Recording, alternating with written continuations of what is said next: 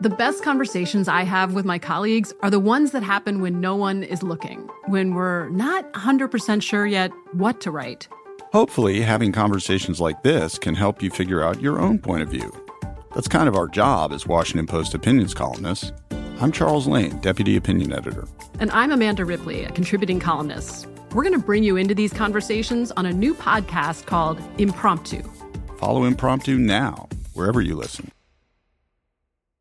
The Kakadu plum is an Australian native superfood containing 100 times more vitamin C than oranges. So why have you never heard of it? PR. No one's drinking a Kakadu smoothie?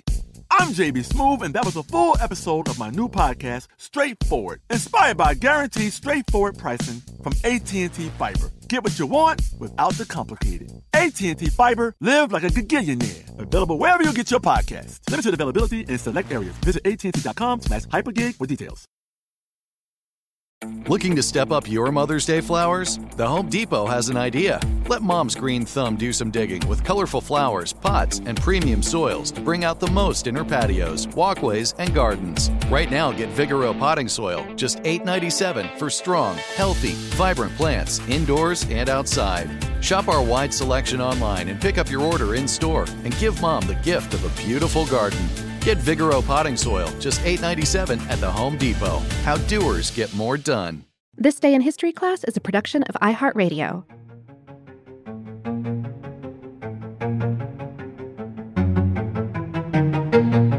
Hello and welcome to This Day in History class, a show that shines a light on the darkest corners of human history. I'm Gabe Luzier, and in this episode, we're kicking off our annual Halloween week with a look at the life and death of Dutch Schultz, a trigger-happy mobster whose own deathbed musings left a surprising mark on the literary world.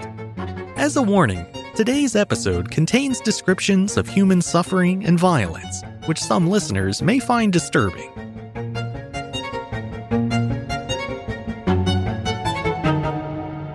The day was October 23rd, 1935. American gangster Dutch Schultz was ambushed at the Palace Chop House in Newark, New Jersey. Two unidentified gunmen stormed the restaurant that night and proceeded to mow down Schultz and three of his closest mob associates. The badly wounded gangsters survived the attack and were rushed to a nearby hospital, but by the following evening, all four of them were dead. The event quickly became known as the Chop House Massacre, one of the bloodiest killings in the history of organized crime. Dutch Schultz was born on August 6, 1902, in a Bronx slum of New York City. His birth name was Arthur Flegenheimer, and he was the son of Jewish immigrants from Germany. His father walked out on the family when Schultz was in his early teens. Not long after, Schultz dropped out of school and started working odd jobs to support his mother. He soon realized that crime was a much more efficient way to make ends meet, so he joined a gang and started pulling robberies. He was arrested for burglary at age 17 and served a year and a half in prison for the crime, the only time he would spend behind bars in his entire life. Upon his release, Schultz returned to his gang and began demonstrating the short temper and penchant for violence that earned him his nickname. The original Dutch Schultz was a deceased local gangster who had been known to kill for no reason at all, a proclivity that Arthur Flegenheimer seemed to share. In the 1920s, when Prohibition was in full swing, Schultz became a prominent bootlegger, smuggling liquor from Canada to New York City and brewing his own beer. He formed a gang of his own with fellow criminal Joey Noy, and together they made a fortune selling illicit booze all over the Bronx, sometimes raking in as much as $20 million a year. One of Schultz's most lucrative rackets was intimidating local bars into buying huge supplies of his product, and if an owner refused, Schultz was just as happy to call in one of his 100 hired guns to make them pay in a different way. His reputation for shaking down bar owners and issuing bloody ultimatums soon earned him another nickname, the Beer Baron of the Bronx. By the early 1930s, the Prohibition era was drawing to a close, and Schultz had expanded his operation to include policy rackets, a form of illegal gambling. In 1933, he was charged with tax evasion, the same offense that had brought down Al Capone just 2 years earlier. Schultz eventually stood trial twice, but he beat the rap in both cases thanks to some first-rate jury tampering. The gangster tried to return to business as usual, but other New York mobsters, including Lucky Luciano, had moved in on his territory during his absence. In 1935, the Dutchman was forced to move his operation across the Hudson River to New Jersey, eventually setting up shop in the Robert Treat Hotel in Newark. That same year, he was hit with yet another indictment for tax evasion, and this time, the feds aimed to make it stick. The walls were closing in on Dutch Schultz, and he was beginning to feel the pinch. In his desperation, the gangster hatched a scheme to bump off Thomas E. Dewey, the special prosecutor assigned to his case. He called a meeting with the other major figures in organized crime and demanded they help him with the murder. Schultz argued that if Dewey was allowed to live, it was only a matter of time before he started targeting their own illegal operations. However, the syndicate was unconvinced. They viewed Schultz as a holdover from a more reckless era of New York crime. And now that the mob had grown more methodical, loose cannons like him had become a liability.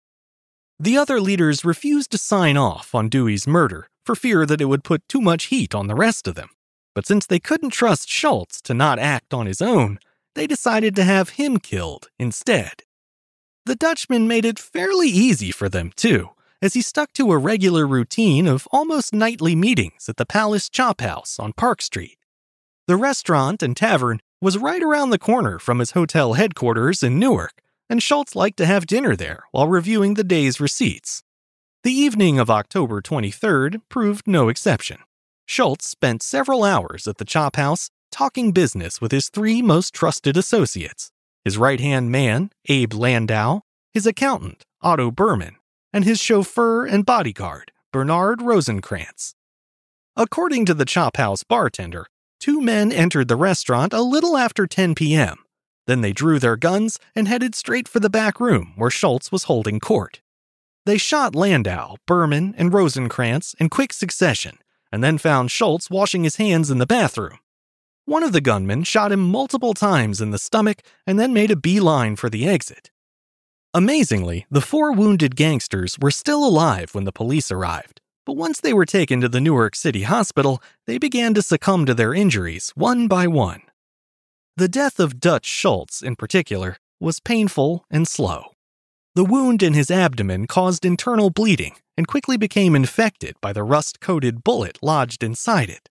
Police remained by his bedside throughout the night, drilling him for information on the shooting, but Schultz refused to say who had shot him or why. He wound up taking that secret to the grave, but investigators would later ID Charles the Bug Workman and Emmanuel Mendy Weiss as the ones who pulled the triggers. Schultz's condition worsened through the night and into the next day. He contracted a high fever and began drifting in and out of consciousness.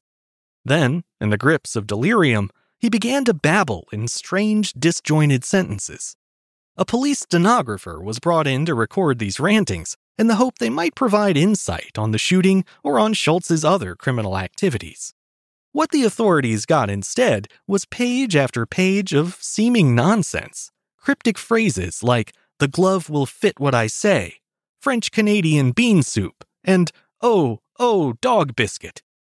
Those dreamlike ramblings were of no use to the police, but they later became a subject of fascination for several avant-garde authors of the Beat generation. William S. Burroughs, for example, wrote an unproduced screenplay inspired by the dying gangster's stream of consciousness prose. It was called The Last Words of Dutch Schultz, and a recording of the stenographer's transcript was meant to play throughout the film as the soundtrack. As for Schultz himself, he clung to life for 22 hours and then slipped into a coma and died at the age of 33.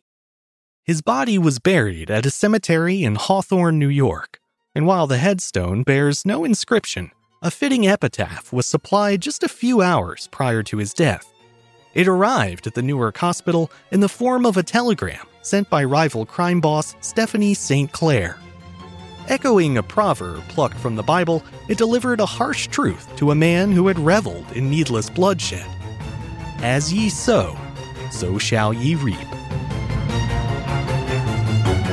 I'm Gabe Luzier, and hopefully you now know a little more about history today than you did yesterday. You can learn even more about history by following us on Twitter, Facebook, and Instagram at TDIHC Show. And if you have any comments or suggestions, you can always send them my way by writing to thisday@iheartmedia.com. Thanks to Chandler Mays for producing the show, and thank you for listening. I'll see you back here again tomorrow for another spooky day in history class.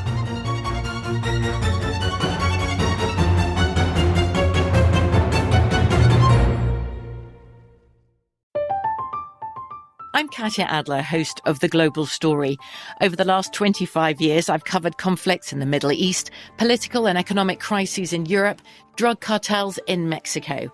Now I'm covering the stories behind the news all over the world in conversation with those who break it.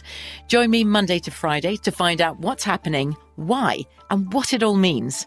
Follow The Global Story from the BBC wherever you listen to podcasts. Xumo Play is your destination for endless entertainment. With a diverse lineup of 350-plus live channels, movies, and full TV series, you'll easily find something to watch right away. And the best part? It's all free. Love music? Get lost in the 90s with iHeart 90s, dance away with hip-hop beats, and more on the iHeartRadio music channels. No logins, no signups, no accounts, no hassle. So what are you waiting for? Start streaming at play.xumo.com or download from the app and Google Play stores today. All you can stream with Xumo Play.